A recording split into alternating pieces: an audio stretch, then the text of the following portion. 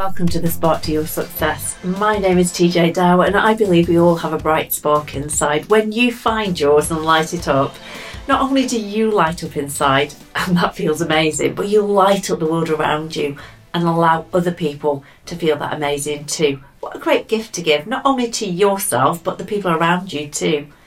The Spark to Your Success podcast is designed to bring you a little inspiration, a little bit of insight, and bring some positivity into your day.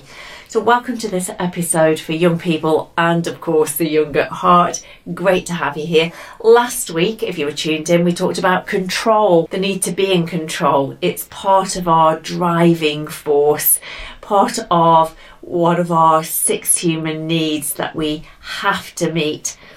What happens when we don't feel in control and when we try to control other people? And we talked about what happens when we feel controlled by other people. More importantly, how can we get back to our control in a way that's positive for us and the people we're with? If you missed the episode, please go back and take a listen. This week, we're talking about a different way of some young people and older people also trying to meet the needs of their driving force, especially the needs of significance and being the centre of attention and attempting to control the people or events around them. If you've been listening to the Spark to Your Success for a while or read the blogs, you'll know by now trying to do that is a totally futile exercise. We have absolutely no control over people or events, what people say, what people do, how people feel. Remember that, right? You've met Bob. Yes. Okay, good. If you haven't met Bob, please go to the Back on Track Teens website and go to the blog and download a copy of Bob.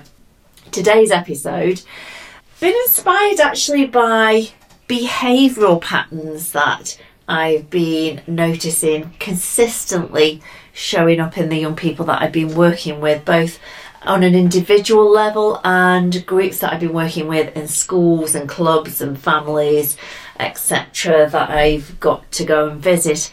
It seems to be particularly rampant in our kind of 9 and 10-year-olds, probably younger than that, but that's not who I've been working with recently, which means that you, if that ever was you, have most likely grown out of it by now. And just in case you didn't realise you were doing it, or it still shows up for you on occasion, I thought it would be a great thing to shine the light on in this Spark to Your Success so that you can ditch these habits and become an amazing success that of course you are. What on earth is it that I'm talking about? I hear you cry. I'm talking about that actually, crying. In this case, more specifically, crying wolf. Now, because you are young people and it relates to an old story, I'm not going to make the assumption that you know what that phrase means. For my young at heart listeners, you most likely do know that story, and it's always good to be reminded. So, are you sitting, standing, driving, or walking comfortably? Let us begin. One of Aesop's famous fables, The Boy Who Cried Wolf. A boy called Peter lived with his parents in a village on the hillside. His parents, like most other people in the village, were sheep farmers. Everybody in the village took turns to look after the sheep, and when Peter was 10 years old, he was considered old enough to take his turn at sheep herding too. But Peter was all too easily bored, and he found it so tiresome being on the hillside with only sheep for company. So he'd find ways to amuse himself, running up rocks, climbing trees, chasing sheep, but nothing really kept him amused for very long. Then he hit upon a brilliant idea. He climbed to the top of the tallest tree and started shouting towards the village, "Wolf! Wolf! Wolf! Wolf!" One of the villagers heard him and got all the other men together, and armed with axes, hoes and forks, they ran out of the village to chase away the wolf and save their herd. Of course, when they got there, they merely found Peter perched high up in a tree, laughing, and the sheep grazing peacefully. They were very annoyed with him. That night, Peter got a spanking from his mother. Sorry, that was back in the days when you could spank your children. As an aside, please don't do that now. and was sent to bed without any supper. For a while, life went on again as normal and people forgot about the incident. Peter managed to behave himself whenever it was his turn to mind the sheep, until one day he got really bored again. He picked up some sticks and, running through where the sheep were grazing, he started hitting the sticks together and shouting, "Wolf! Wolf! Wolf! Wolf! Wolf!" Sure enough, somebody in the village heard, and before long the men all came running up the hill, armed with their sticks and axes and hoes and shovels, ready to chase away the big bad wolf and save their sheep and the poor shepherd boy. Imagine their consternation when they arrived in the field to see their herd grazing peacefully and Peter sitting on a big rock, laughing uncontrollably. That night, Peter got a good telling off and even better spanking from his mother, and was again sent to bed without any supper. For a few days, people in the village went around moaning about Peter and his tricks, but before long things settled down again and life resumed its normal, uneventful course, and Peter had to do his turn at shepherding again every now and again. He decided he should behave himself. He really didn't want to upset everybody all the time, and he especially didn't want another one of his mother's spankings. Then, one afternoon, when Peter was in the fields with the sheep, he noticed some of them were getting nervous. They started bleating and running hither and thither. Peter didn't know what was the cause of this strange behaviour. Sheep were running all over and making an even louder racket. He got worried and decided to climb a tree so he could see what was going on. He balanced on a sturdy branch and looked around. What he saw almost made him fall out of the tree. There was a great big hairy wolf chasing the sheep, biting at their legs, snapping at their tails. For a few seconds, Peter was speechless. Then he started shouting, "Wolf! Wolf! Wolf!" In the village, an old man heard the shouting. "Oh no, not that Peter again," he said, shaking his head. "What is going on?" Enquired another villager. "Is that Peter again? He just can't help himself." "That boy needs to be the centre of attention all the time," said another. "Wait till his mother gets a hold of him," added yet another. Nobody believed that this time there really was a wolf, and nobody got their hoe out or their axe or their shovel. All the sticks were left in the sheds and nobody brushed up the hillside. It wasn't until very much later that afternoon that the boy sent to take over the sheep herding from Peter found dead sheep's bodies strewn all over the hillside, and Peter still up there in his tree whimpering, that the villagers found out there really had been a wolf this time. At last Peter learnt his lesson, that if you always tell lies, people will eventually stop believing you, and then when you're telling the truth for a change, when you really need them to believe you, they will not. I hope you enjoyed the story and got the moral of the story really clearly, because what I'm seeing and hearing is like really bothering me a lot these days. And maybe I'm just noticing a lot because I'm super sensitive to it right now, but I'm consistently seeing more and more young people becoming habitual Peters. That's a kind way of saying habitual liars. And I know that sounds a bit harsh, and you might call it, oh, they're just little white lies, or just telling tales, or in some cases sticking up for yourselves but playing the blame game when it's not true, just to get someone in trouble or to be the centre of attention, a little like Peter, and get sympathy, or to try and control a situation. Well, it's still telling a lie, pretending to be the victim, distorting what really happened and deleting some of the truths just to be the centre of attention, gain sympathy or control a situation. Well, it's still lying. Making false or exaggerating accusations to get someone in trouble just so you can get revenge or not have to do something, or just so you get that feeling of like, ha ha, I've got them in trouble, I feel snug. It's still lying. Crying wolf is what it is.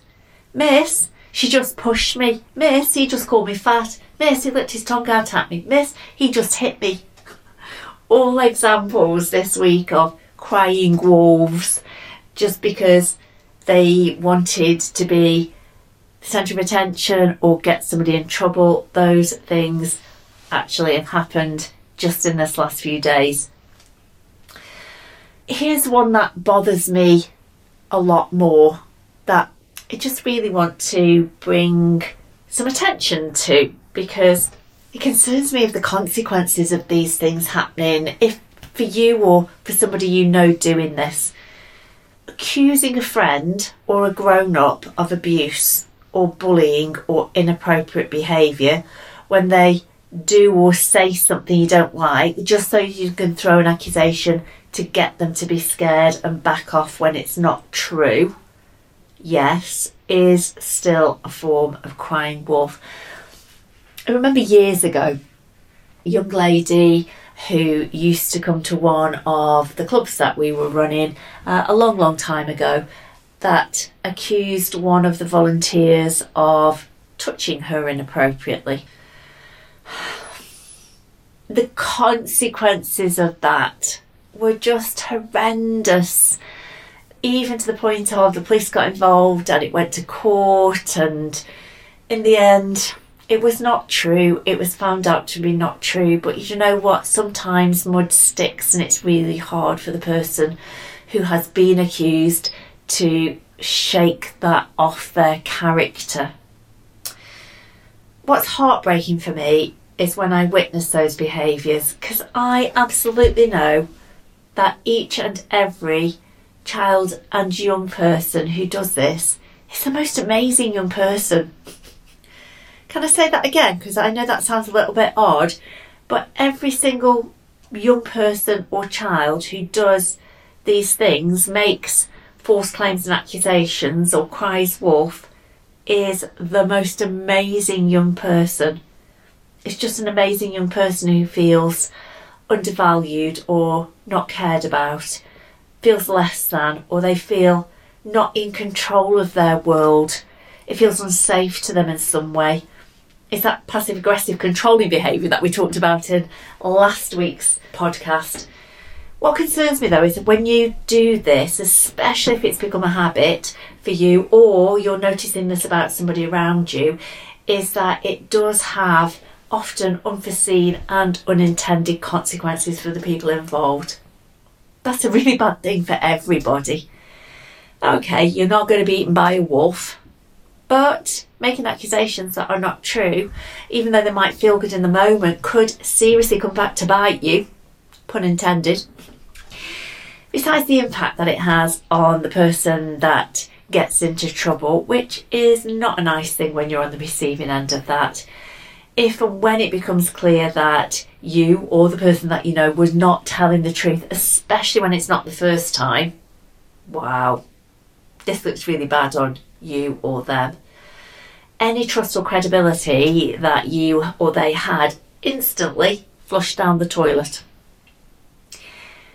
No one wants to be around somebody who would do that, because well, they can't be trusted. You wouldn't want him to do it to you, would you? So why would you hang out with somebody like that?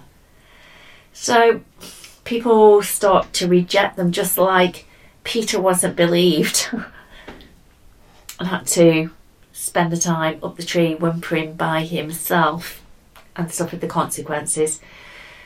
If something really does happen to you, like Peter in the story, nobody will believe you. And that's what's tragic about this whole crying wolf thing.